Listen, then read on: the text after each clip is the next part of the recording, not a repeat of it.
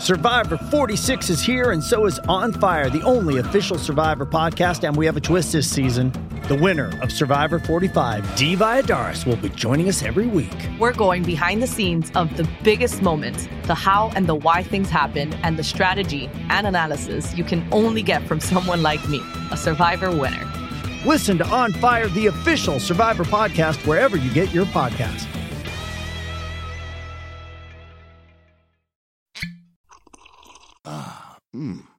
The first taste of rare bourbon you finally got your hands on. That's nice. At Caskers.com, we make this experience easy. Caskers is a one-stop spirit curator with an impressive selection of exclusive, sought-after, rare, and household names in the realm of premium spirits and champagne. Discover the top flavors of the year now by going to Caskers.com and using code WELCOME10 for $10 off your first purchase. Get $10 off your first purchase with code WELCOME10 at Caskers.com. What's up, friends? And before we hop into the show, I gotta tell you about Drift car sharing. And who wants to make some money? That sounds pretty darn good to me. And of course, the answer is everyone. Everyone wants to make some money. And here's the easiest way you can earn a few bucks to your wallet. Denver's newest travel hack is here. Drift shares locally owned cars with incoming travelers at Denver International Airport for a better experience than car rental. Skip the chaos to save on time and fees when you book, or you can share your car to earn and park for free while you travel. That's right, park for free. Plus, there's no under 25 fee rule, so it's perfect for friends coming to visit. Drift is great if you're going home for a break and perfect for extended travel like a semester abroad.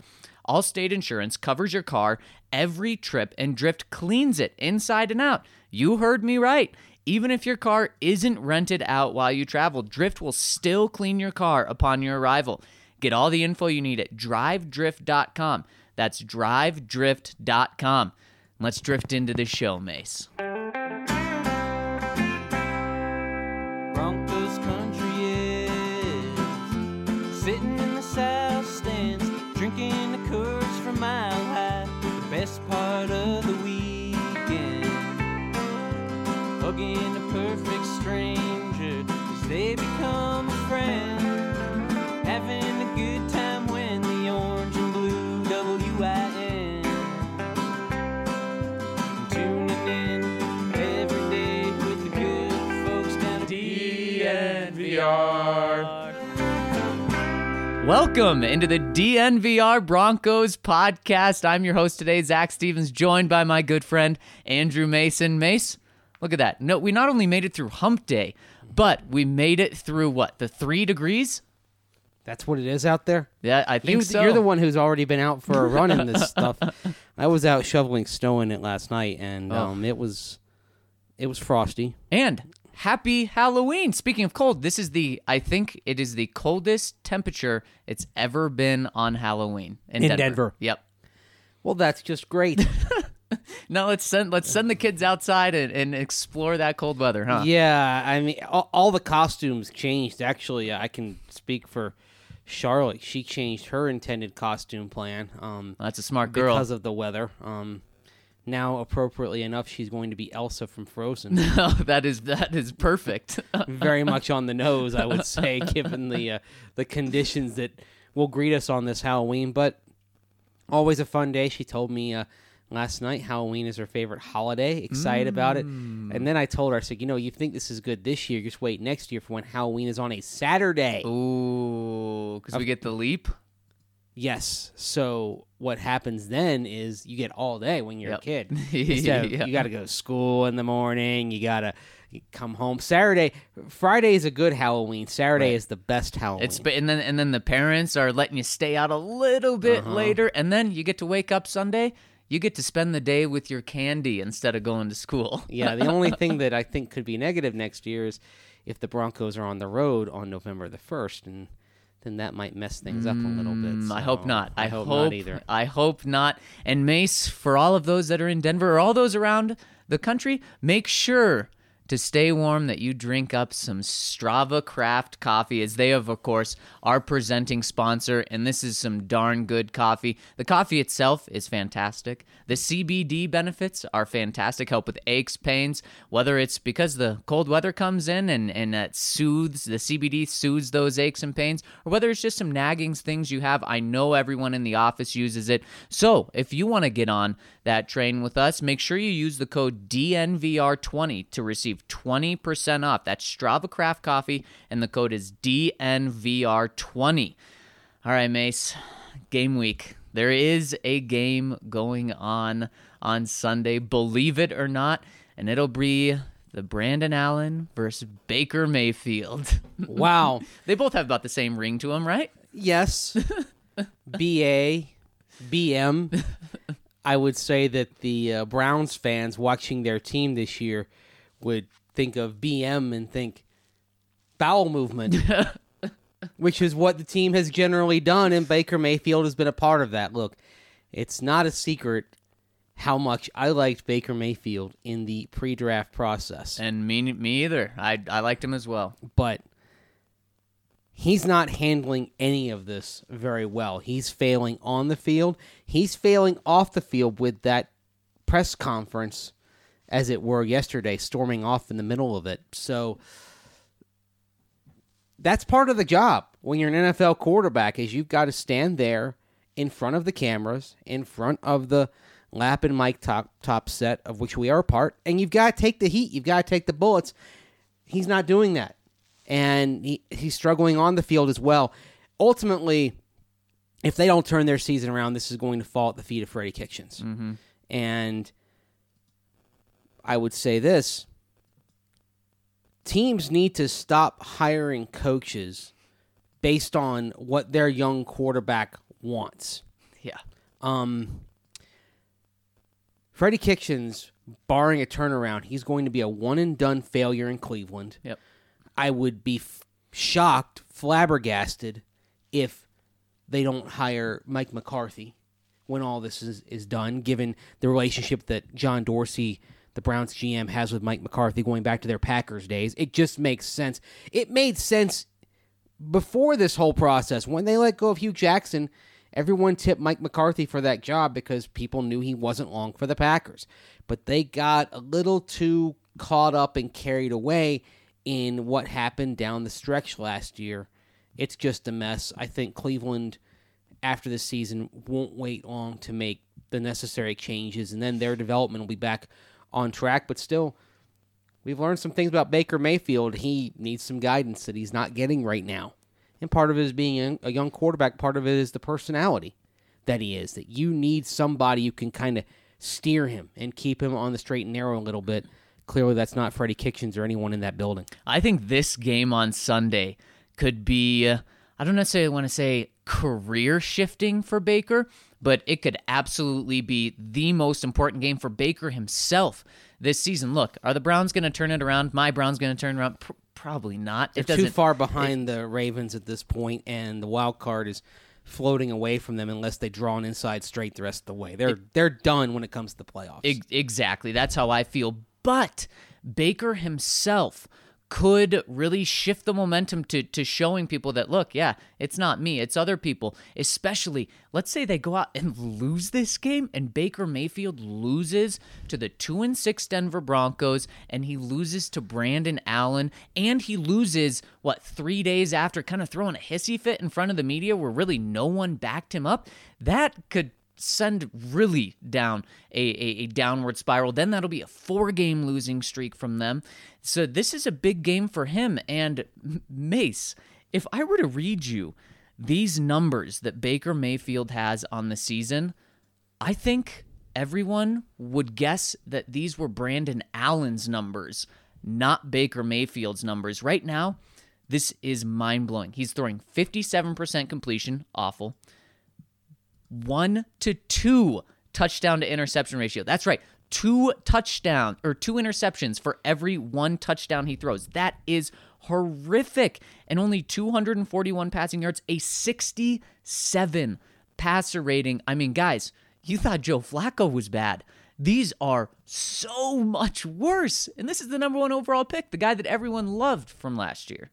Yeah, and okay, he's not getting help from some of his receivers at times. You've got Antonio Callaway making a key drop in the Browns loss a few weeks ago to the 49ers. And you see mistakes like that. You see poor routes. You see a terrible offensive line. Yeah. But still, Baker Mayfield, if he is who you think he is, he's got to make up for some of that. He's got to get you out of the muck. Yep. And he hasn't done that. Part of it also, I think, should serve as a lesson for Broncos fans that while quarterback, it's the alpha and the omega, and it's the most important thing the Broncos need to get right, and it's the thing that they're missing if they can't develop one of these guys. It's the first priority. But you've still got to prioritize putting a line in front of him. All those years, including while you were there, Zach Stevens, the Browns had a very good offensive line. Yeah. But they were a terrible team because they didn't have the quarterback set. Now it's vice versa. So they've got some work to do. If you're the Browns, you've got to be active in free agency, active in what is going to be a very good offensive line draft in fixing that front line in front of Baker Mayfield. And until they get that right, he's going to continue running for his life. This could be a huge day for the Broncos pass rush. Of course, Von Miller rested his knee on Wednesday. Mm-hmm. Some knee irritation for Von. Yes. If he plays, he should have a field day. Is today kind of the Cleveland. telling day for Von? If he's not out at practice, then it's actually a concern. And if he's out there, then it was just kind of a day off with the knee. Yes, I'd say so. If it lingers and he's not out there, then it's going to be a question right up until game time. Of course, you look at all the injuries the Broncos have. It's possible they could activate Von Miller and not play him just because they have so many guys banged up. It was a lengthy injury report from Wednesday in terms of the number of Broncos that were out for Wednesday's practice. Of course, you mentioned Von Miller right there at the top. Joe Flacco, we know about, of course. Todd Davis didn't practice. We know Bryce Callahan is out. Jeff Hireman, I don't think he'll play Sunday unless something really turns around. Juwan James, 50-50 to play Sunday, as Vic Fangio said, but still not a good sign that he wasn't out there. You also, of course, Corey Nelson, he's going to go on IR. Will Parks, he's still dealing with the hand injury. Those guys all didn't practice. That's tough. That is tough, especially Mace, when you consider that their quarterback is Brandon Allen. Oh, listen to this. Consider that you had Callahan, Todd Davis, Joe Flacco, Hireman, Juwan James, Von Miller all not practicing yesterday. Ron Leary, Philip Lindsay, and Dalton Reisner were all limited. They're expected to play, but still limited. And Bradley Chubb's already on IR. So that's 10 guys in your starting lineup who are dealing with some kind of injury right now. Holy cow. Oh, gracious. Holy cow. This is what being in the world of suck is all about. Yep. These things tend to multiply. Exactly. And you wonder with the Brandon Allen at quarterback if the Broncos are embracing the world of suck and saying, yeah, let's just suck even more so that we can get out of this world of suck quicker. Man, that goes into conspiracy theory territory, right? Yep. The conspiracy theory being that maybe they're trying to lose. Even though John Elway on his weekly hit, he said, nope, we're still trying to win. Well, you're football saying games. the players out there are trying to win. Right. Look, I don't think the Broncos are trying to lose this game. Let me make that clear. But Losing to the 2-5 Browns at home is about as bad as it can be. yes, and if they do lose to the Browns, it would probably be a loss similar to some of the other ones the Broncos have had because the defense is playing very well. I don't expect the Browns are going to score 20 points on the Broncos in this game. But can the Broncos get 14 or 17? 17 might be enough to win this game. Yep, I think 17 will be enough. But do the First Broncos 17. have 17 points in them?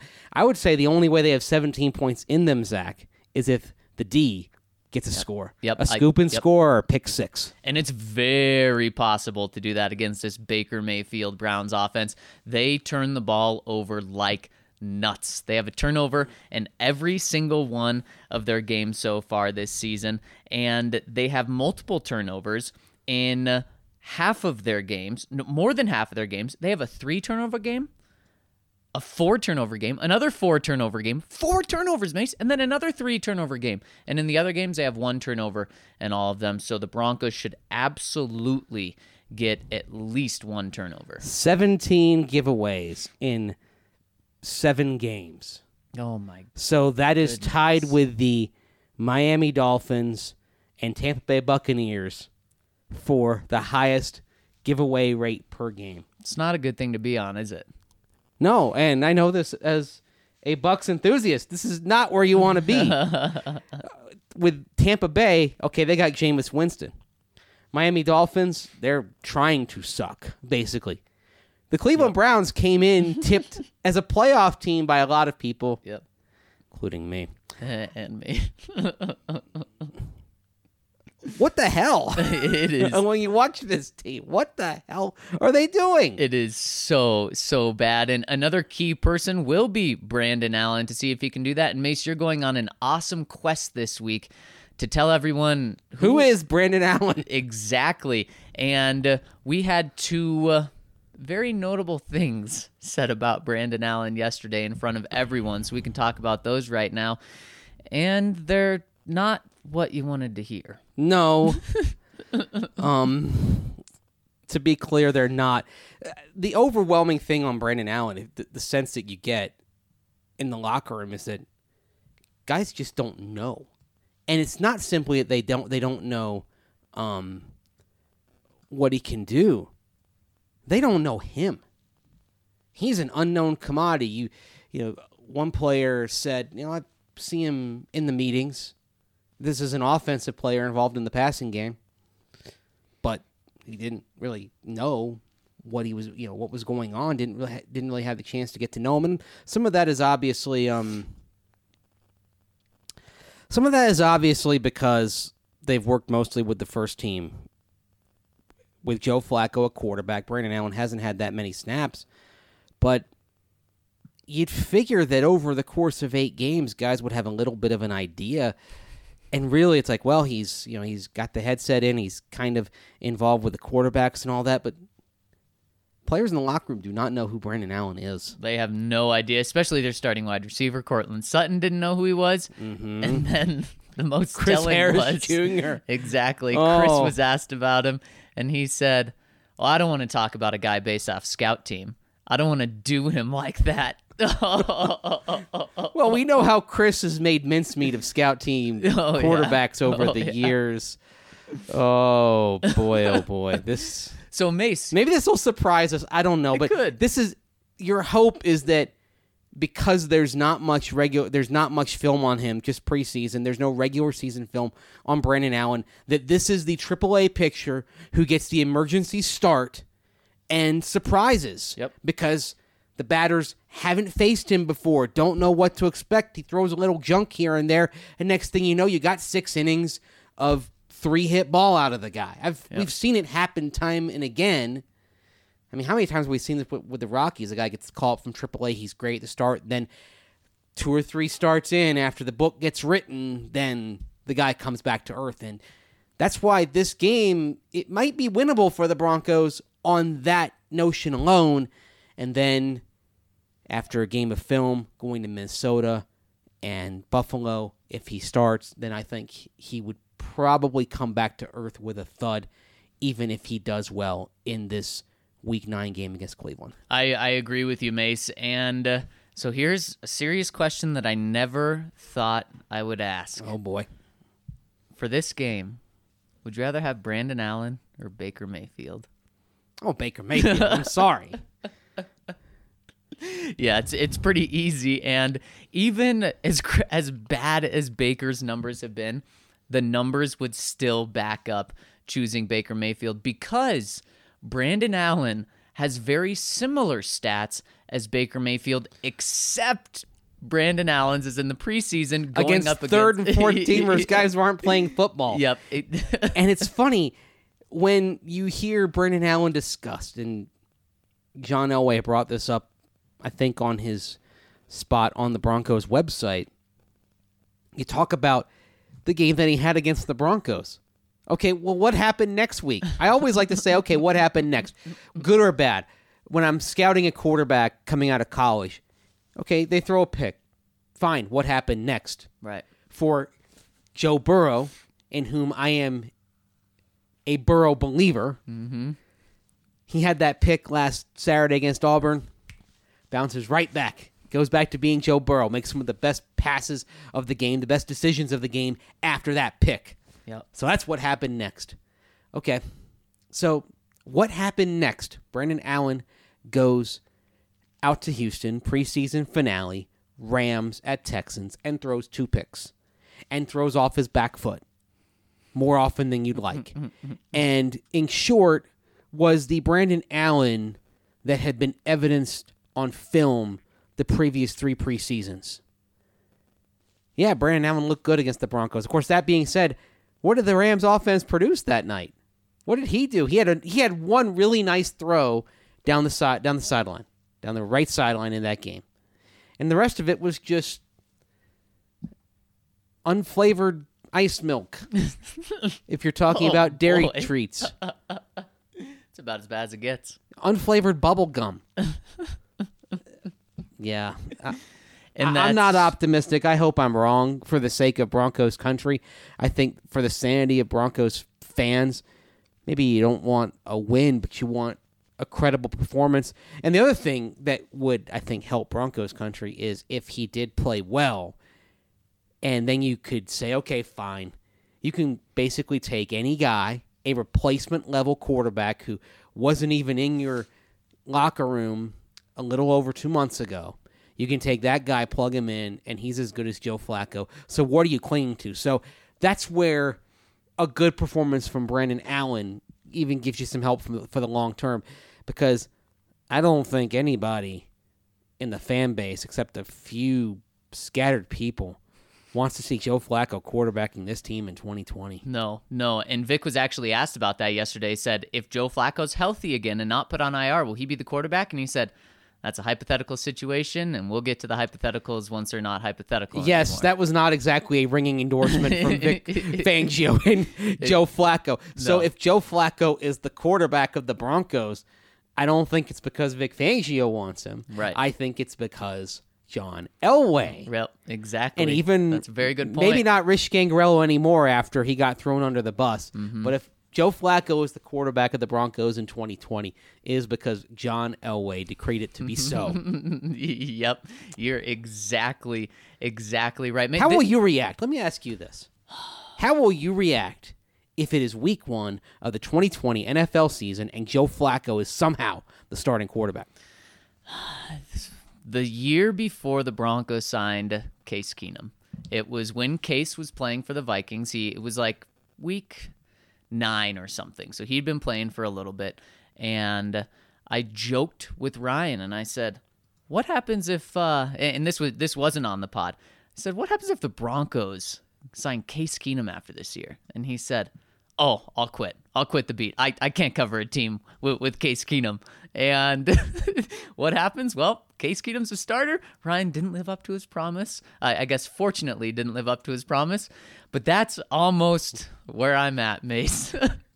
Because quit the beat. Wow. and I almost. That's huge. I'm not saying I'm not going to that extent, but it would just be mind blowing, because and the reason it would feel like that, Mace, is because I just don't understand, and we haven't understood for a year. And if I have to not understand something that confusing for another year, how do we do this? If Joe Flacco is the starting quarterback in 2020, that shows once and for all that this team did not learn from its mistakes. Yep. And you can say they've learned from some mistakes. The last couple of years of draft classes shows that there has been a correction, an adjustment in what type of player, what type of resume the Broncos are looking for. But Joe Flacco showed nothing that indicated you should bring him back in 2020. No. yeah, you've kicked the salary cap can down the road, but remember, you have the carryover anyway from the space that you created. So the accounting in the end sum isn't that much different if you let him go. Yeah.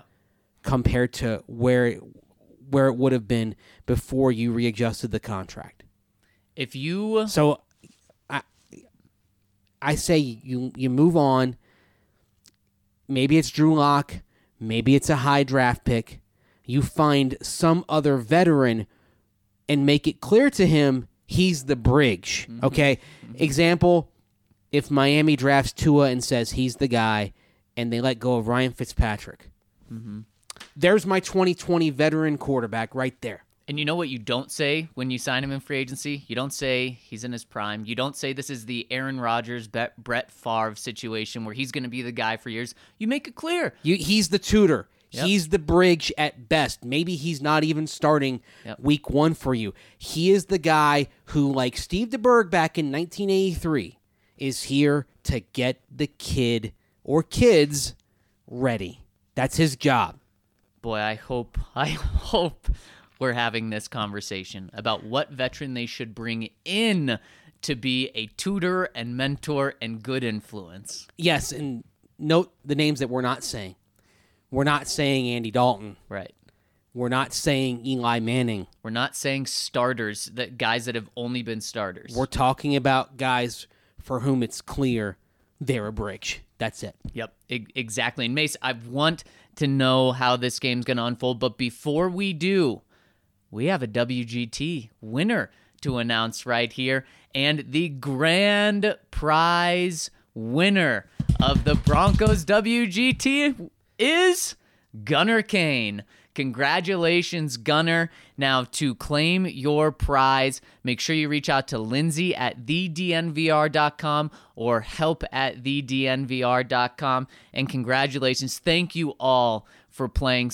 It was so much fun. And if you want to get in and continue to play the weekly prizes and get into another grand prize, make sure you join the Avs Beat, where this week they just started with that challenge. So get in with them, and you have another shot to do that. But thanks so much for playing with us. It really is one of my favorite games of all time. Yes. All right, Mace, how are these games going to go down this week? Starting with tonight's game, an interesting one. The 49ers going into Arizona. The 49ers, 10.5-point favorites. 49ers are favorites. A little bit of a robust injury report going into this game. Uh-oh. And that's kind of the concern right now. Of course, David Johnson is out for the Cardinals. Matt Breida is questionable for the 49ers. Tough game to call. Remember, the Cardinals so far this season at home, they had the tie with Detroit way back in week 1. They played Seattle. They got annihilated. It could go like that, but it's Thursday night.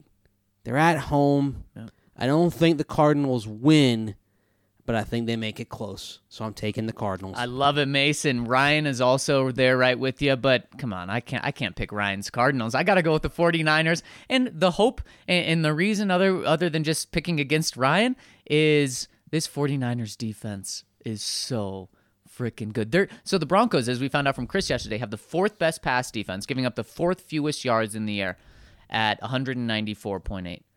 The 49ers have the best. They're giving up 125. You know how many points they've given up in the last 4 games? I'm going to guess less than 40. 23! Oh, my gosh. Holy cow. 23 points. The last time, and the only time this year anybody got 20 on them, Pittsburgh did with Mason Rudolph. Wow. I mean, speaking of a guy making his first start, wasn't that Rudolph's first start and kind of got out ahead of him? Right. This, though, one reason I'm taking Arizona is this feels like a look-ahead game because next week, it's actually Monday Night Football. We've been dying for some great Monday night games. Yep. We get one on Veterans Day, November the 11th. The San Francisco 49ers hosting the Seattle Seahawks. That will be good. That is juicy. Yes. For many reasons. It gets better. And it's an interesting November in general for the Niners into early December because after this game, it goes Seattle at home, Arizona at home, Green Bay at home, at Baltimore, at New Orleans. Ooh. I think everyone's keen on the 49ers. They're doing really well, but we are about to learn what this team really is coming out of that mini bye that they'll have following Thursday Night Football. This could be a look-ahead type game, and that's why I'm going with the Cardinals to beat the spread. Right. I actually, if I'm picking a score on this game, I'm picking about 27-17 because we got a 10.5 point spread, right? Yep. There you go. Yep. I like that. There you go. That half point's big for you. All right. The next one, Lions at Raiders. Raiders, a 2-point favorite. This is a fascinating game because you remember when the season started, this was the next home game for the Raiders after they opened at home against Denver and Kansas City, and we said, boy, oh boy, if they don't beat the Broncos in week 1, they could be winless coming back home in early November. Well, they get the win over the Broncos. They steal a win at Indianapolis back in week 4, and they upset the Bears in London in week 5. Last week, they lose by 3 to Houston after getting bombed by the Packers, but this is a competitive team. But even though they're so inconsistent, I like the Lions a bit better here in this spot. And the Lions are putting up some points. They've scored 30-plus in 3 of their last 4 games. They put up 30 on Kansas City, 30 on Minnesota, 31 on the New York Giants. The only time in that span they were held below 30, they had 22 at Green Bay, a game that I think we all know was taken from them by some horrific officiating regarding illegal hands to the face down the stretch of that game. I like Detroit in this spot. Give me the Lions. Me too. Ryan's taking Detroit as well. These are like the exact same teams. They both can be pretty darn good, or they could both be abysmal. And this game, I think, for both of them, may end up being the one that determines whether they are playoff contenders or pretenders down the stretch. And, of course, the Broncos play both of them in weeks 16 and 17. I figured one of those 2 games is going to be against a playoff contender. This game might tell us which one of those games it is. Couldn't agree more. And you mentioned the Packers earlier. Packers, 4-point favorites going into Los Angeles to play the Chargers. Well, you think you've seen a home field disadvantage for the Chargers before. The Steelers took it to another level on Sunday Night Football a couple of weeks back. And the Wisconsin diaspora that exists in Southern California, I think, will take it to yet another level. When the Packers played the Rams at LA Coliseum last year, Packers had half the crowd, conservatively. And now it's at a stadium that's going to have even less home fans. Yes. So you going with the Pack? I'm going with the Pack. This is going to be Lambeau West in this game. And Green Bay, it's a team that is starting to get comfortable. Last week against the Chiefs, they don't have Matt Moore. It's still tough. It's still a tough environment. Green Bay did what it needed to do. Not spectacular, not fancy. Good, solid game from Aaron Rodgers, good game from Aaron Jones. They did what they need to do. Green Bay seems to understand better than almost anybody in football, except maybe the Patriots, what its success equation is and how to do enough to win. They'll do enough to win this game. I think if the number were 7, I'd be tempted to go with the Chargers to make it close, but it's 4. So this game, this feels like about a 30-24, 30-23 type of game here. For the Packers going out to Dignity Health Sports Park and getting the dub.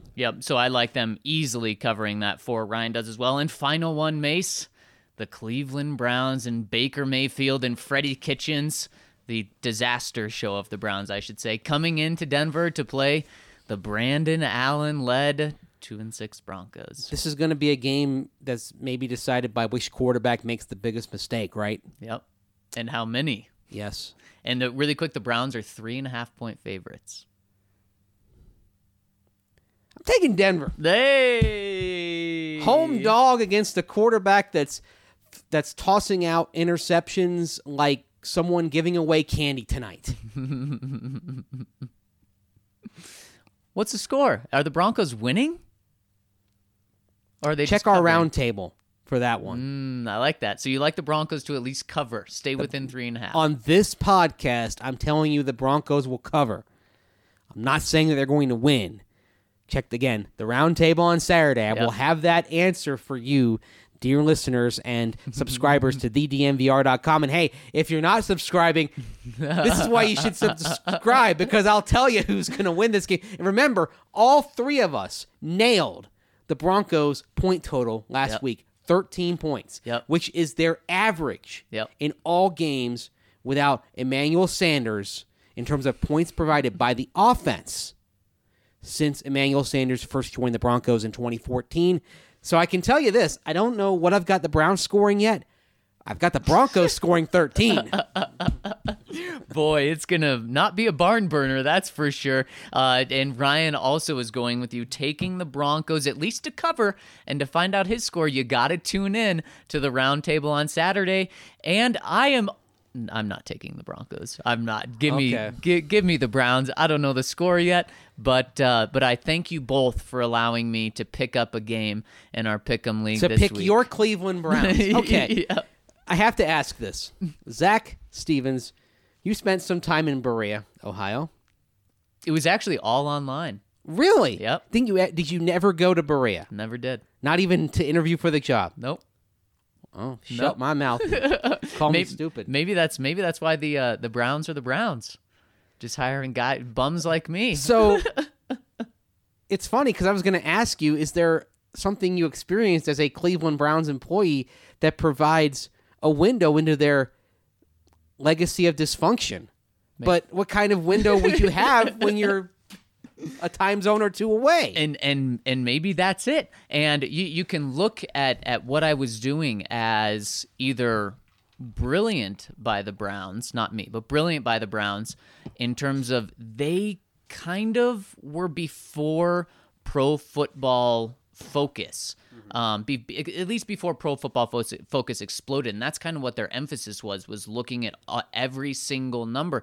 Or you can say, what in the heck were they doing? Just hiring all of these people to kind of be an integral part of their scouting department. And obviously the way the drafts went, I think you can say it was pretty easy. Were you even at the Combine, Senior Bowl, anything like that? Nope. Completely remote. Did that here. Wow. The first time I did it was with the DNVR. You know what? That sort of job where you don't go to an office, where everything is at home, that is like a dream job. Yeah.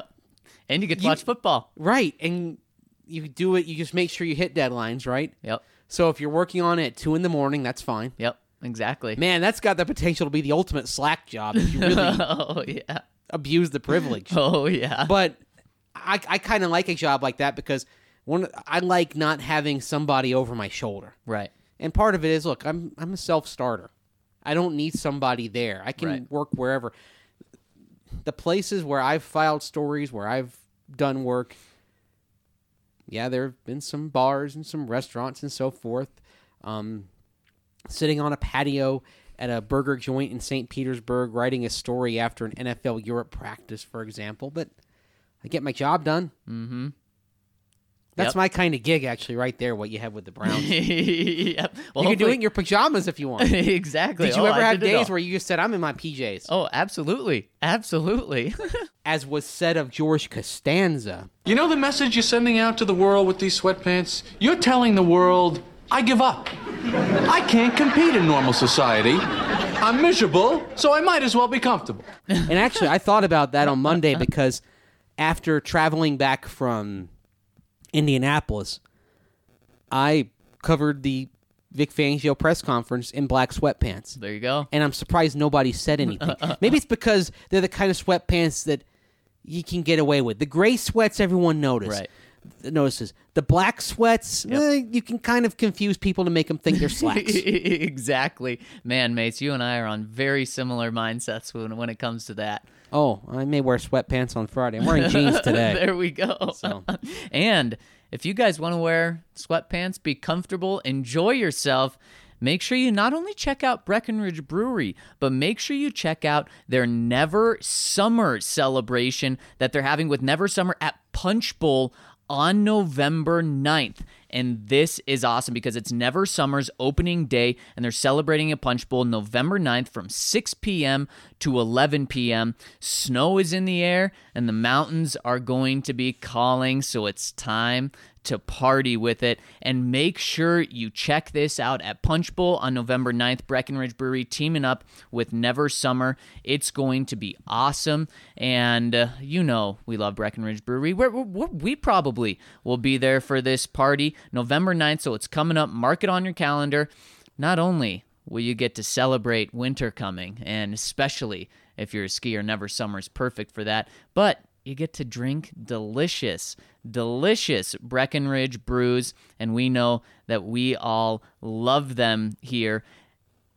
And then after that, maybe you'll check out the Green Solution. And the Green Solution has 17 Colorado locations and an express checkout to get you in and out as fast as possible. So get on your phone right now, go to their website, mygreensolution.com, order your flour, concentrates, edibles, and topicals online, and head to the closest Green Solution for pickup. And make sure you use that code DNVR20 to receive 20% off your entire purchase at the Green Solution. Code DNVR20, 20% off your entire purchase. All right, Mace, let's quickly jump into the question of the week, which is, of course, presented by Sports Column. Yes, how would you define success for the Broncos for the rest of the season? Kind of an open-ended question. Let's get started here first from our WGT winner, Gunnar Kane. Hey. Finishing the regular season without major injuries. Oh, and a Drew Lock sighting. I think that'd be nice. Mangus says, free Drew Lock, that is all. Don't even care how he plays, just find out. That's exactly it. Timothy Pierce with a couple of messages for us. First one, Lock plays after the bye week. Offense puts up 30-plus points in 7 consecutive games. Team goes 9-7.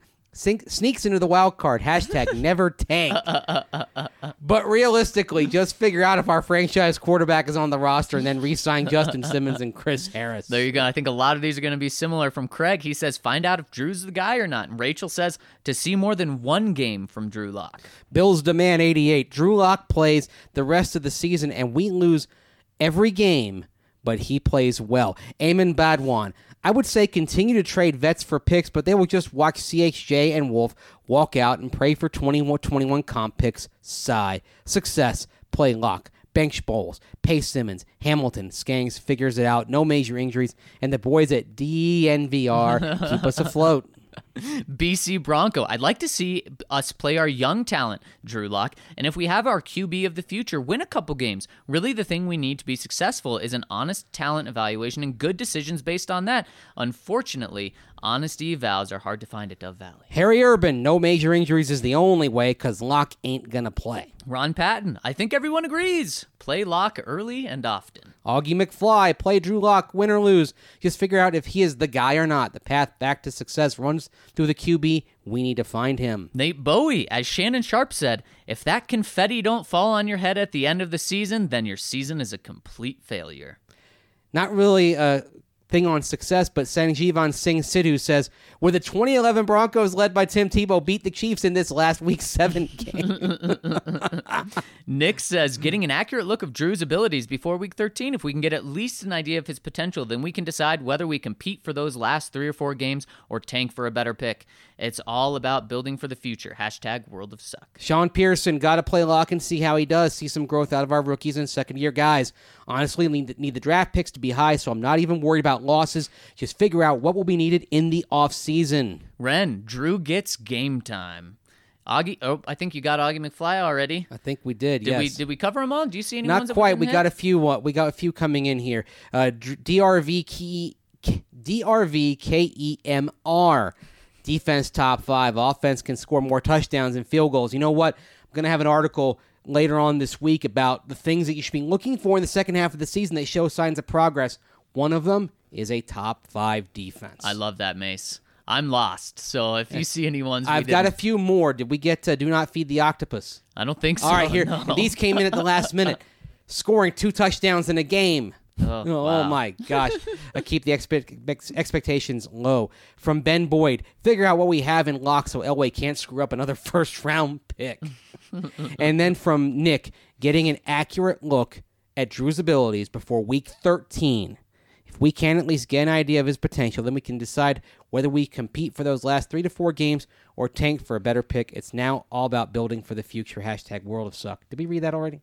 I don't know. So we had a couple of World of Suck hashtags. Yep, I think so. Wow. Okay. Well, it's a very popular hashtag there, the World of Suck. It's the lasting gift from Emmanuel Sanders to all of us in Broncos country for finding a way to describe this era of Broncos football, dating back really to the last 6 games of the 2016 season when it all started to fall apart after a 7-3 start. I'm sure John is thrilled that these few years will be remembered as that. But you hope that John finds a way to end that instead of having that era continue. All right, let's hear from the listeners now. First question coming in from Iceman. It says, hey, boys, some midterm Broncos stats. Defense is 9th in scoring defense, the only defensive stat that matters. Top 9. It's not the defense losing 6 games. Offense is truly offensive. Only 5 bad football clubs are scoring less than the Broncos, and they're number 27 of 32. Net points, the difference between points scored versus points allowed. I already covered Broncos scoring defense. Top 9. Only 8 playoff teams better. Broncos are 25 out of 32 in net point differential. Only 7 bad football clubs have a worse net point differential. Sad face. Go Zoomies. And that net point statistic is why I bristle at people saying, oh, this team could be 5-3 if it won the close games. You know what? Those close games usually normalize, and don't forget the Broncos are actually 1-3 in games decided by more than a touchdown. It came up because someone on Wednesday on Twitter brought up the 2015 Broncos who went 11-3, including playoffs, in games decided by 7 or fewer points. I said, okay, look at their record in games decided by more than 7 points. It was obviously, was it 4-1? Yeah, there you go. So if you have that sort of record, that means you're probably a good team. If you are 1-3, 1-4, 1 whatever, unless it's 1-1 or 1-0 in games decided by more than a touchdown, you're probably not a fundamentally good team. 3-5 is probably the mark where this team should be, but 2-6 is not a point where you're saying, oh, this is really a bad luck team. You're saying that if they're about 2 or 3 games below what their net point figure indicates they should be. This isn't a bad luck team that gets any real notice, statistically speaking. No, and I hope that conversation is done from fans. I don't think it is. I don't think so either. I don't think it's done from John Elway because he pointed out on Wednesday how they lost 3 games close. Oh, man. The Manning-faced God. Hey, guys, I saw that Vaughn didn't practice today due to knee soreness. Now, is there really knee soreness, or has Vaughn been playing through something this whole year, and that's why he hasn't been the same Vaughn on the field? Just another conspiracy. Thanks, guys. You know what? It wouldn't have surprised me if Von Miller had practiced on Wednesday if they'd been on grass, but they went inside. It's a good point. And didn't he sit out a practice or 2 in the preseason? Yes. Due to this? So he's not playing through something big, or else I don't think they'd be playing him, but this is clearly something that's been there. Yeah. Next one coming in from Jake Chris. Guys, I don't think I'm missing something, but maybe. You keep talking like it's possible that after 3-ish games, they give up on Drew Lock. When has that happened in the past? It's not super common for a team to move on from last year's draft pick after a near full season of games, i.e. Rosen and Kaiser, but both teams had the number 1 pick. If Mace has any examples of the second round quarterbacks who expected to be the guy being drafted after such a short sample size. I'd have to go look that up. That's a good question, Jake. That actually, if you don't mind, I'm going to deal with that in the mailbag on Saturday. I'm actually going to write this down because it gives me a chance to do some research into it because I'm fascinated as well. I cite the example of Jimmy Clausen, a second-rounder from Carolina in 2010, but he started much of the year. Right. He was terrible. Yep. The team was awful, but he started most of the year, so they had a sample size.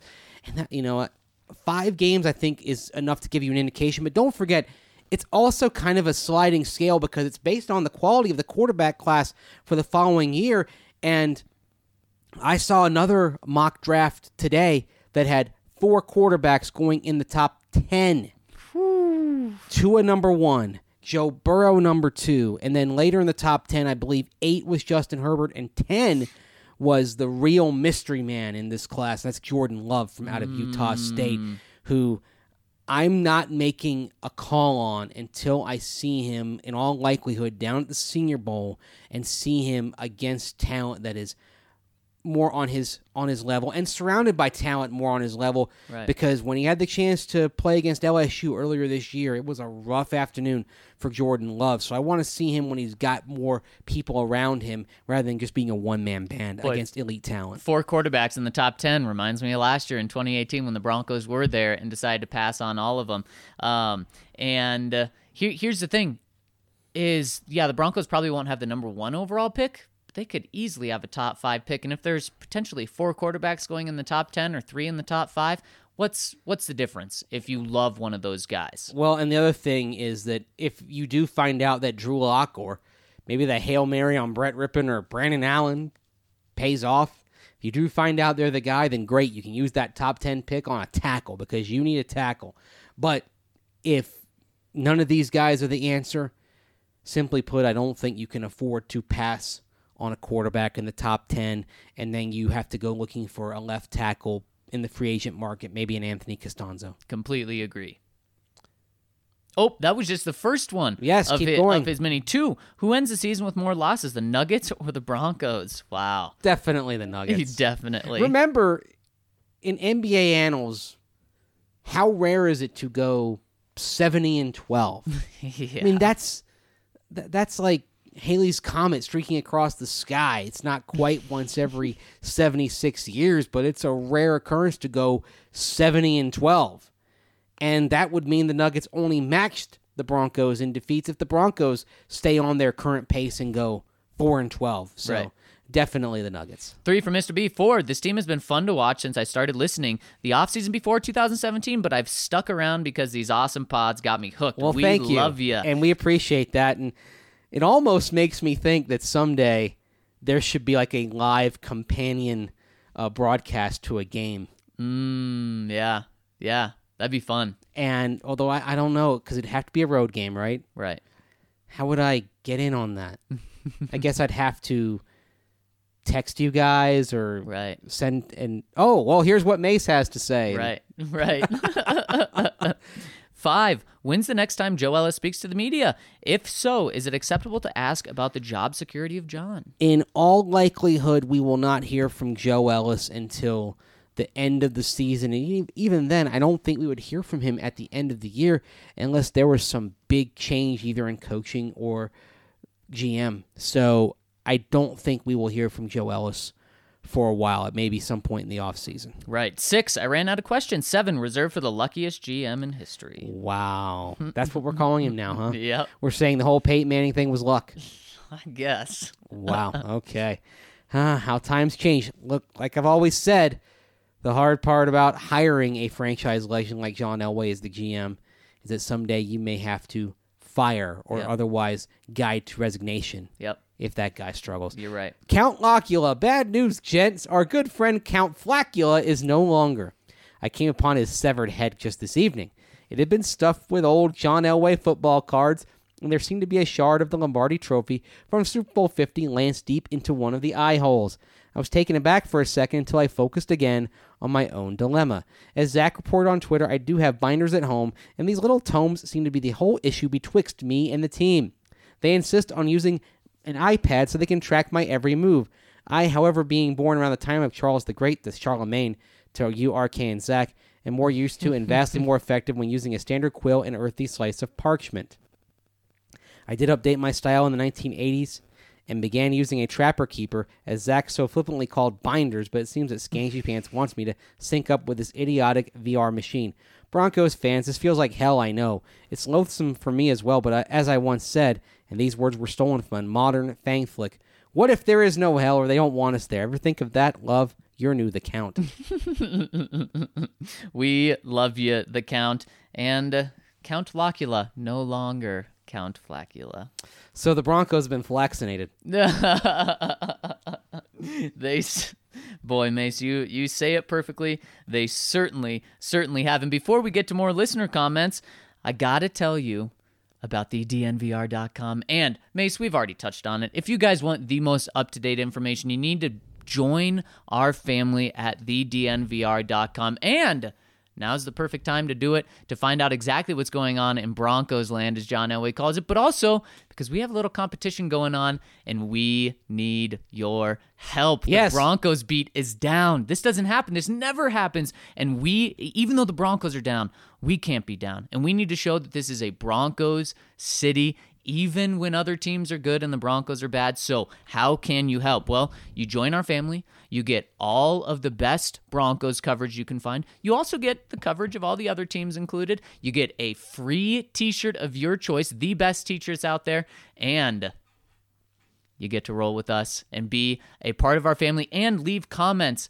on this podcast that we will read every single day. So how do you do it? Use the code ZAC. Whoa. Z-A-C. Use the code MACE. M-A-S-E. Especially, like I said yesterday, if you've come over from Orange and Blue 760, you found us because you found me after the dissolution of that station. And that late lamented station. MACE is the code you want. M-A-S-E. Here's the thing, though. Mace already has plenty of people using his code. Me, on the other hand, I need some help. I need you guys. So ZAC, or, of course, the code MACE, M-A-S-E. Join us. We can't wait. And when you do join, let us know what happens, or let us know that you're with us. Send us a comment because we would love to hear from you. So that's code ZAC or code MACE. And speaking of supporting local businesses, you guys know how we love to do that, and that's why we're super excited to tell you about Denver Rubber Company. And it may not be what you think it is. Denver Rubber Company is the most reliable local partner for your long-term projects. Since 1972, Denver Rubber Company has provided the highest quality of products, from custom die-cut gaskets, molded rubber, to custom contract manufacturing and custom hoses. And guess what? Snow is coming, and we've already had a taste of it. You'll need Denver Rubber Company when it comes to anything snow plows. DRC can cut to size and pre-slot most snow plow rubber. The blades can be cut to any length and slotted for mounting to meet your exact specifications. We went and checked out their warehouse a few weeks back, and it was nothing short of amazing. And their customer service is great. They are awesome people. These guys have created proprietary materials that make up the inside of wind turbine blades, and we even witness machines that can cut material that are used in bulletproof vests. Remember, Denver Rubber Company custom makes it all, and you can purchase products for yourself and, of course, buy bulk at a fantastic rate.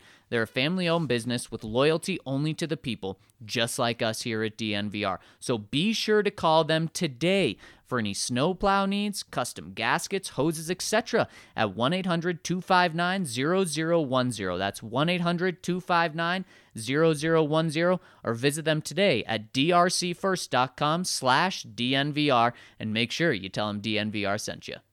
Broncos Squared now chiming in. Hey, gang. Two of my favorite things were mentioned on the pod recently. One of them was obvious, the Denver Broncos, and the other was references to Tommy Boy. That is one of my all-time favorite comedies, and now I am trying to picture scenes and how they relate to our beloved, slightly hated franchise. The best one that I can come up with is a scene where Chris Farley shreds apart a biscuit. In our current Drew Lock situation, Chris Farley is John Elway, and Drew Lock is the precious pet biscuit.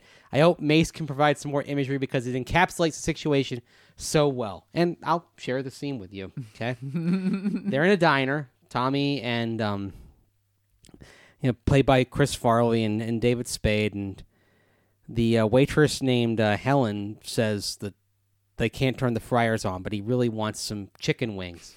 It's like, well, chicken wings would be good. Hey, what's your name? Helen. That's nice. You look like a Helen. Helen, we're both in sales.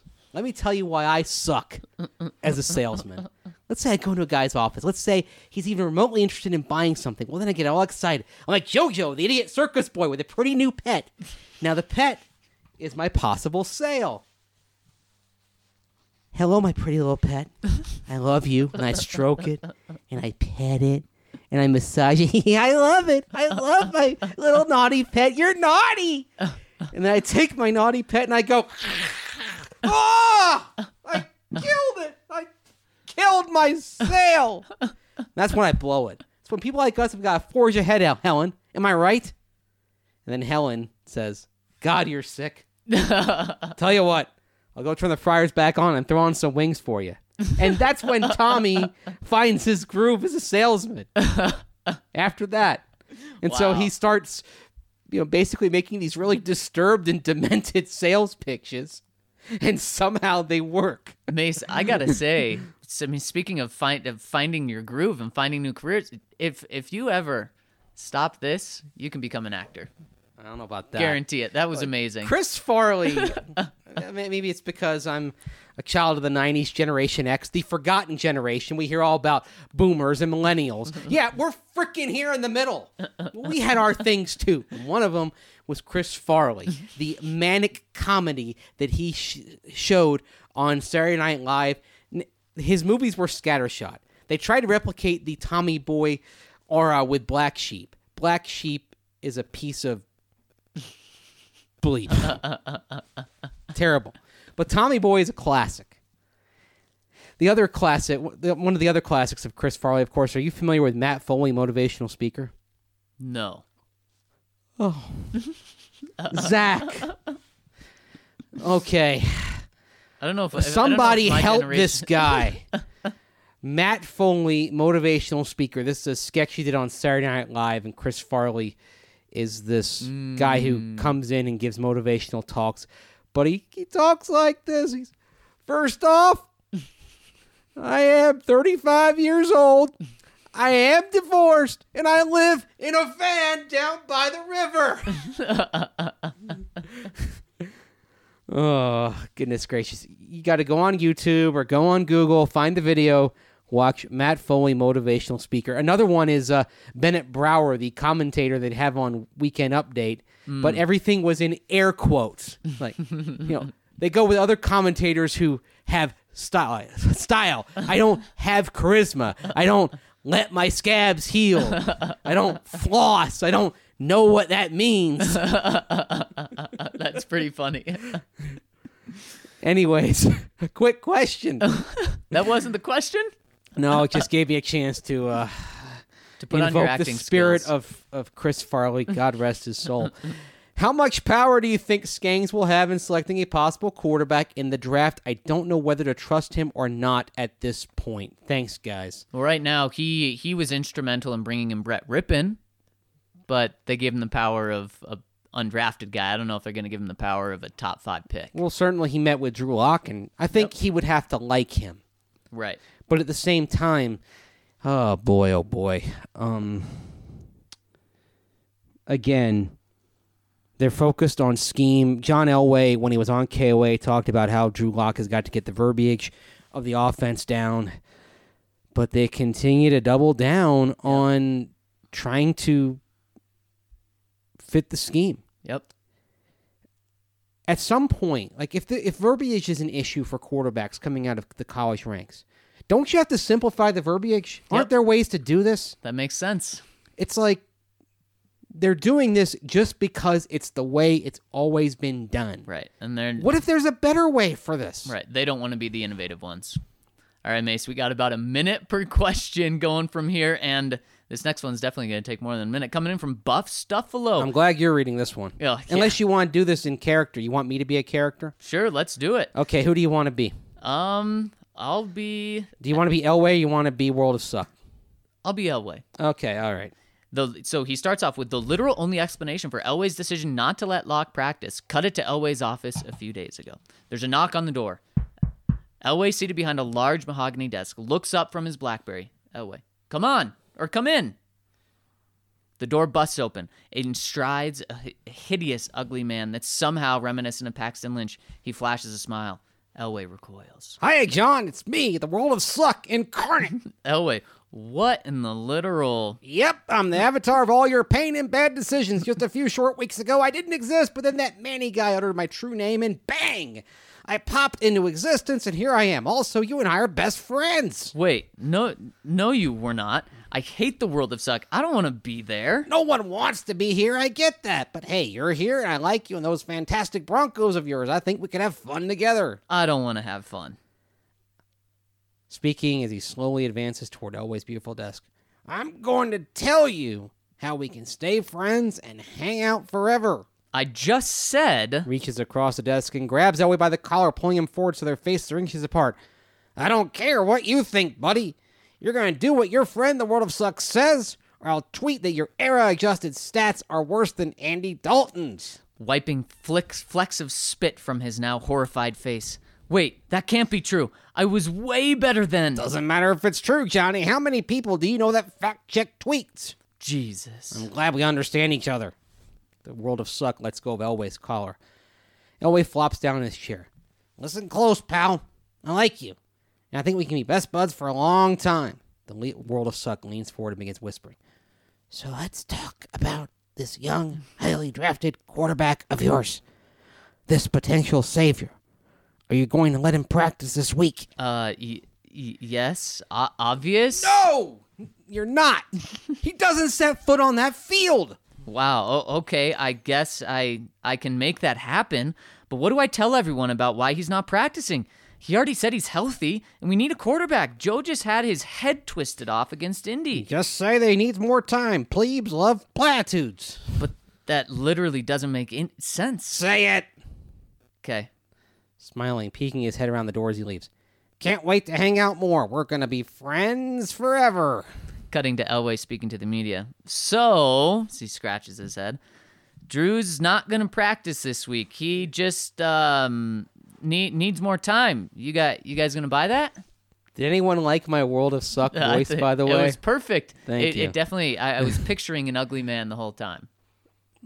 The other one I was thinking about doing, are you familiar with the movie reviews that are done by a character named Harry Plunkett? Like, no. He basically goes through every Star Wars and Star Trek and some superhero movies and just and goes through them shot by shot. But he does it in a real kind of dyspeptic voice. The cartoon is of some big fat guy sitting on a couch. Oh gosh. Drowned in Gino's pizza rolls. I couldn't do that voice, but I would have to do it a lot more slowly. Right. All right, exactly. Yeah. While taking bites of something. Yes.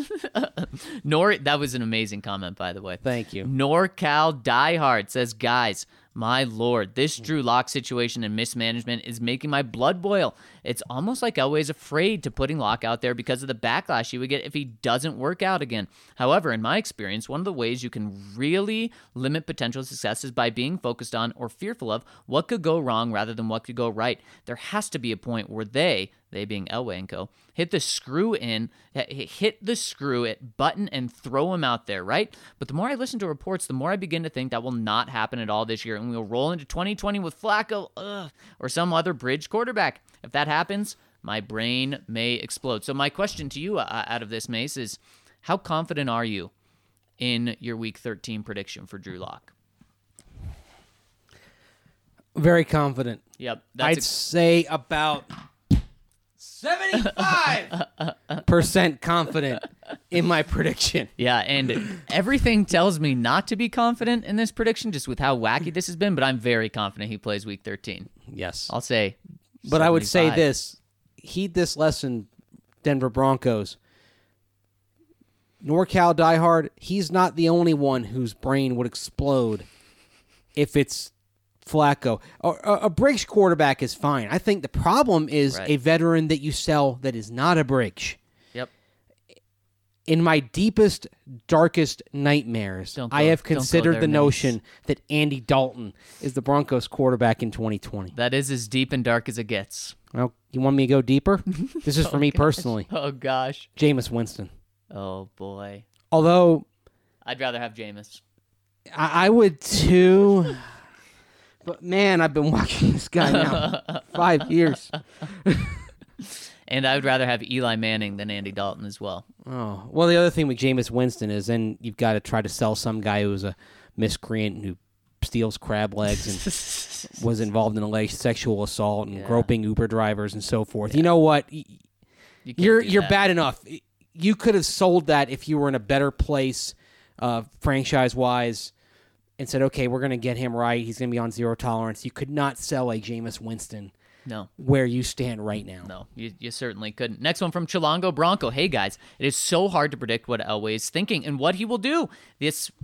He must be a heck of a poker player. He is well covered in poop, and he is so desperately trying to take it off that he is spreading it everywhere and making the mess worse. Here are some nightmare thoughts, as we're talking about nightmare thoughts, that I think might happen with Elway doing the things he's done so far. One, he will bring Flacco back to play the last 2 games of the season, as he will be our quarterback next season as well. Hey, remember, we thought we were done with Trevor Siemian after Monday Night Football in Kansas City in 2017, and then he was back in the lineup. Yep. 2, he just doesn't like Drew Lock, and he will not play. And with the 3rd overall pick, he will just crush Justin Herbert. 3, he will go off season.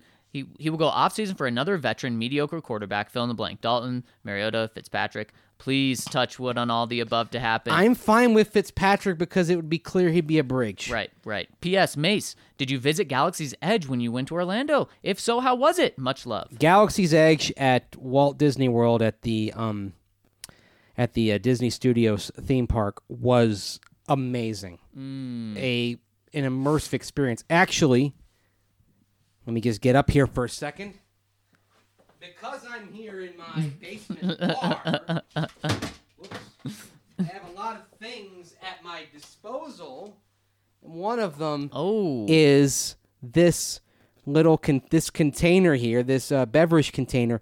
Now, I got this when I ordered some blue milk. So if you're into Star Wars and you remember the original movie where Aunt Beru serves the blue milk to Luke Skywalker and Uncle Owen after a hard day of working on the moisture evaporators down at the moisture farm on Tatooine, you know what blue milk is. They actually do have blue milk. And it was delicious. That is impressive. Did it just taste like milk? It had some, I think, coconut milk in it. I think that, and then they figure out the blue elsewhere. Now you have the option of getting it with rum. Oh. I did not. Yeah, I probably would pass on that as well. It was 10 o'clock in the morning. It just seemed like too soon for milk with rum. Yeah. But yeah, Galaxy's Edge for Star Wars is incredible. The Millennium Falcon ride, I went on it twice. It's terrific, and you actually kind of, it's pretty immersive of an experience. They've got another ride that's going to be coming in a couple of months that I'm looking forward to getting back and getting on. I mean, the only thing that I wish is that, I say this, you could have a Star Wars theme park. The other thing, also, my family stayed down there a few days longer. My daughter went to do the make your own lightsaber experience. Ooh. And she said of all the stuff that she did in a week of Disney World, that was the coolest thing. Oh, man. Was to go make your own lightsaber. And of course, she made it purple. That's her favorite color, the Mace Windu lightsaber. Yeah, and she said, next time you go, Daddy, you need to go make one. I'm like, I know. She also, she has on the edge of the lightsaber, you can like put different adornments at the bottom of it. She chose the Rancor tooth. And of course, if you know Return of the Jedi, you know that Luke kills the Rancor. And she was scared by that scene, but she loves that scene now, and that's why she chose the Rancor tooth. That's awesome. You'll have to get down there. Oh, I'll have to get back down there to do that. But that was it was amazing. I can't recommend it more. Look, there's something visceral about seeing a visual representation. Yeah. Okay? And yeah, it's just a model, but when you see a true to scale Millennium Falcon Yep. and you walk up to it, and you've been watching Star Wars for nearly 40 years now. Actually, probably a full 40 for me, because I saw the first one when I was 2 or 3 years old. Man, I just felt like a little kid again. And that's the whole point, right? It's for the young and for the young at heart. That's too cool. Anyway, Count Locula. ESPN reported there were 6 teams calling on Chris Harris Jr. before the deadline. Clips reported there was 1. Which one is it? Also, Mace, did you ever think about how John Elway is 6'3" tall, which equals 75 inches? Love the count. Okay. I think basically it's sort of a timeline thing. Right. 6 teams calling in the week leading up to the trade deadline, down to 1 potentially viable offer there on the last day, coming from the Detroit Lions, who didn't want to meet the Broncos' price. Right, and John Elway did say that there were several teams that had called, but like May said, that could be at any point. So next one coming in from Lady Katie Powell. Hey guys, this whole keeping Locke in hiding thing drives me crazy. After listening to the damn good pod today, I got to thinking when the 49ers traded for Jimmy G a couple of years ago, and they wouldn't play him a bit due to learning the system, I believe. I think Scangarello may have been on the staff at that point. Anyway, maybe the whole Locke isn't ready is something similar, something they view as mental, but it still seems plain silly to hold him back rather than scheme to his strengths. Square peg, round hole thing. But not even practice reps? Really? By the way, quick question for Mace. What's your favorite difference of working for DNVR rather than the team? Thanks, guys. Great stuff as always. Thank you, Lady Katie. Yeah, I think actually we're seeing right now the difference in what I'm enjoying most Right. about working for DNVR, and it's the fact that I can really speak my mind on the crises that are currently afflicting your Denver Broncos. When you work for the team, you find yourself almost making excuses for what the team is doing, and the mental gymnastics that requires can be worthy of Nadia Comaneci, Olga Korbut, or Mary Lou Retton, or Simone Biles, if we want to bring it in to today's era. And sometimes I lean on the old school stuff in my analogies. I got to modernize and contemporize a little bit. And truth be told, the last couple of years, on the radio, I could say more than I could write on social media and write on the website, but I haven't been happy with the general direction of the Broncos organization in quite some time. Yeah. And not just football, it's struggling in non-football ways as well. It was becoming a place that was not fun to work at over time. Hopefully this is a little more fun. This is a lot of fun. I'm having a blast. And the other thing is, I realized after doing the radio that once that went away, if I didn't have an avenue in which to keep growing in terms of doing a daily broadcast or podcast or doing more of the opinion type stuff, my take on it, and having an opinion and saying here's why, some columns at times, that I wasn't going to grow. I didn't have much growth potential over there. Right. So I felt like I had more over here, and it's been a terrific move. No regrets whatsoever. We are thrilled to have you, especially myself. Next one from Brian. Guys, I know we have all been frustrated, but there is a shining beam of hope, and that beam's name is Courtland Sutton. I'm so impressed with this young man and the way he handles himself, and on top of it, he's evolving to a number one wide receiver. That's all, gents. Have a good one. I'm curious to see what happens against some tougher cornerback competition than what he had on Sunday in his first game this season as the wide receiver one. Of course, he experienced that last year and struggled. Rock Ya-Sin really was in the soup in that game. Yeah. Broncos, frankly, should have kept throwing to Courtland Sutton a lot more than they did, but still, looking at the course of the half season right now, he is on pace for 78 receptions, 1,272 yards, 6 touchdowns. That's something that you want to get up. But also, he has 10 catches of 20-plus yards and 39 receptions. So just under one of every 4, or just over one of every 4 receptions goes for 20-plus. So he's being that explosive target, averaging a tick under 80 yards receiving per game. Nearly 75% of his receptions are going for first downs.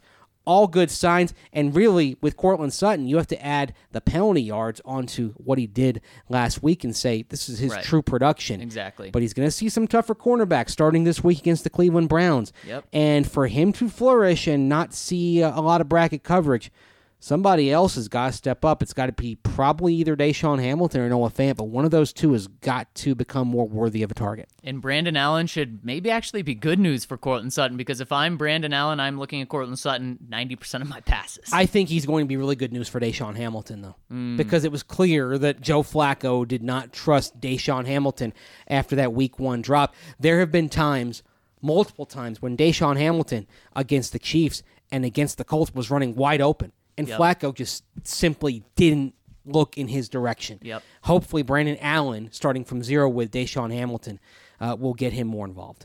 Let's go to Brian. Guys, I know we have all been frustrated, but there is a shining beacon of hope, and that beam's name is... Oh, wait. Is that the one we read that already, didn't we? Right. All right, stupid. Love Thunder Down Under. So in some positive news, it looks like PFF has AJ Dino, the Raptor, Johnson as the 4th overall rated player at the midway point in the season. Yes, higher than Devin Bush. I know Mace has his doubts as to the methodology, but still a cool thought. Seems like our need at middle linebacker fell from mandatory top 100 pick to potentially just a depth play with AJ and Josie running the show. Thoughts? I think that's right on, and I'm not going to say he's the 4th best linebacker in football right now, but he's shown enough to where he looks like a starter, a piece that can be relied upon. And then the question is, do you put him next to Josie Jewell or do you keep Todd Davis? Todd Davis's contract, it's not onerous. So I think the way it's looking right now, and one thing we've said for both Todd and Josie, is that you don't want them together, but you can have one or the other as long as there's a dynamic player next to them. A.J. Johnson might be that dynamic player. So I think you keep Todd starting. You have Josie as the depth piece behind him. And here's what I love about the A.J. Johnson situation is you get plenty of time to evaluate him the rest of the season, so you'll know after the season. Exactly. P.S. Did you check out the clip of Fangio on the Monday after the Chiefs game? It makes me shudder thinking, quote, the Mad King, unquote, is overruling Fangio on the play of Locke. I didn't. Did you? The clip of Fangio? Was it after the Chiefs game or the Colts game? I don't know. I don't know. Anyway. Next one from Mr. Blue Orange. I'm at my wit's end. The second you guys mentioned the idea, of which is so disturbing that I had to not consider it yet, that John Elway might be bringing Joe Flacco back next year, I snapped. I can so see him doing this, and I just can't take any more. I made a petition to fire John Elway and ensure we get rid of Joe Flacco once and for all. Everyone who is sick and tired of this BS, please click the link below and sign and share. Together, our voices can be heard. And then he does share the link on there, so make sure that you go in. If you want to sign that, that's on the comment section. If you really feel that way. Wow. But yes, I do go to some dark places, and one of the dark places is considering the fact that Joe Flacco might be back next year. Super Bowling, let me ask you something. RK's Arizona Cardinals drafted a quarterback in the top 10, played him throughout the season, and while some thought it was too early to jump ship, they traded a top 10 pick away to draft another quarterback first overall. It was a top NFL story until it wasn't a week after the draft. If Locke really isn't ready and he isn't Elway's guy, why not at least give the fans and the team some type of hope, knowing that you could, in theory, do what the Cardinals did last year and get your guy, Herbert? I think I just threw up a little saying that name, but that is neither here nor there. Secondly, Elway can give me any excuse he wants, but I don't trust him. Going with one of the classic girlfriend metaphors, I loved Elway to the point where I thought that he could do no wrong. Then a couple of years into our relationship, some questionable things started to happen, and my friends started telling me that, hey, maybe this isn't the guy for you. But good old naive Super Bowlin didn't want to hear that. Instead, I carried on with Elway, blindly believing in him. After some real questionable decisions, the relationship and trust becomes rocky. But this is still Elway, right? He really does know best. But the more you think about the recent decisions in the past few years, you begin to see them in a different light. You start to wonder if Elway cares more about you as a fan or the success of the team, rather than admitting he is wrong and taking a ding to his ego. You shake it off. But then you see Elway keeping the same mistakes, even after giving him time to make it right, and you realize that at one point what you had was great, but that he just isn't the person for you anymore. Vance Joseph stated that he thought Elway had no plan. Marshall Loreth has now come out and stated he doesn't believe Elway can turn this around. And above all else, the state that Elway once practically owned has begun to resent him. The longer this man stays in town, the closer we become to being the next Browns, the next Jets, the next insert team that sucked for decades. The Bucks, I'll offer that. I really want to be positive, but this is only going to get a lot worse before it gets better. Time to buckle up, ladies and gentlemen. It's going to be a rocky ride. And here's the thing, Super Bowl, and we're so pumped that you're buckling in the car with us and riding with us, and all of you are doing that. We hope it's not that long, but if so, we'll be here for you. Well, that's a podcast for the off season. If this team doesn't turn it around, what if they don't get out of this spin? Oh, that's a fun one. And next one, fittingly, comes in from Elway We Rust. Oh. I'm going to go against my username here and say in Ellis We Rust. I believe our woes will continue as long as he is in power. He doesn't seem to get along with multiple people in the organization and those who threaten his power, i.e. removing Beth. Even if Brittany becomes the owner, Ellis will continue to stay on, saying he needs to, quote, guide her for years to come. Someone needs to be able to sit down with Elway and ask him what his plans are and keep him accountable, which Ellis doesn't seem to do. The sisters should band together and overthrow him, with Brittany having majority of the organization and Beth having the minority share, but the one with more experience. Either way, I think we need to call the Cardinals and request to fire Vance Joseph.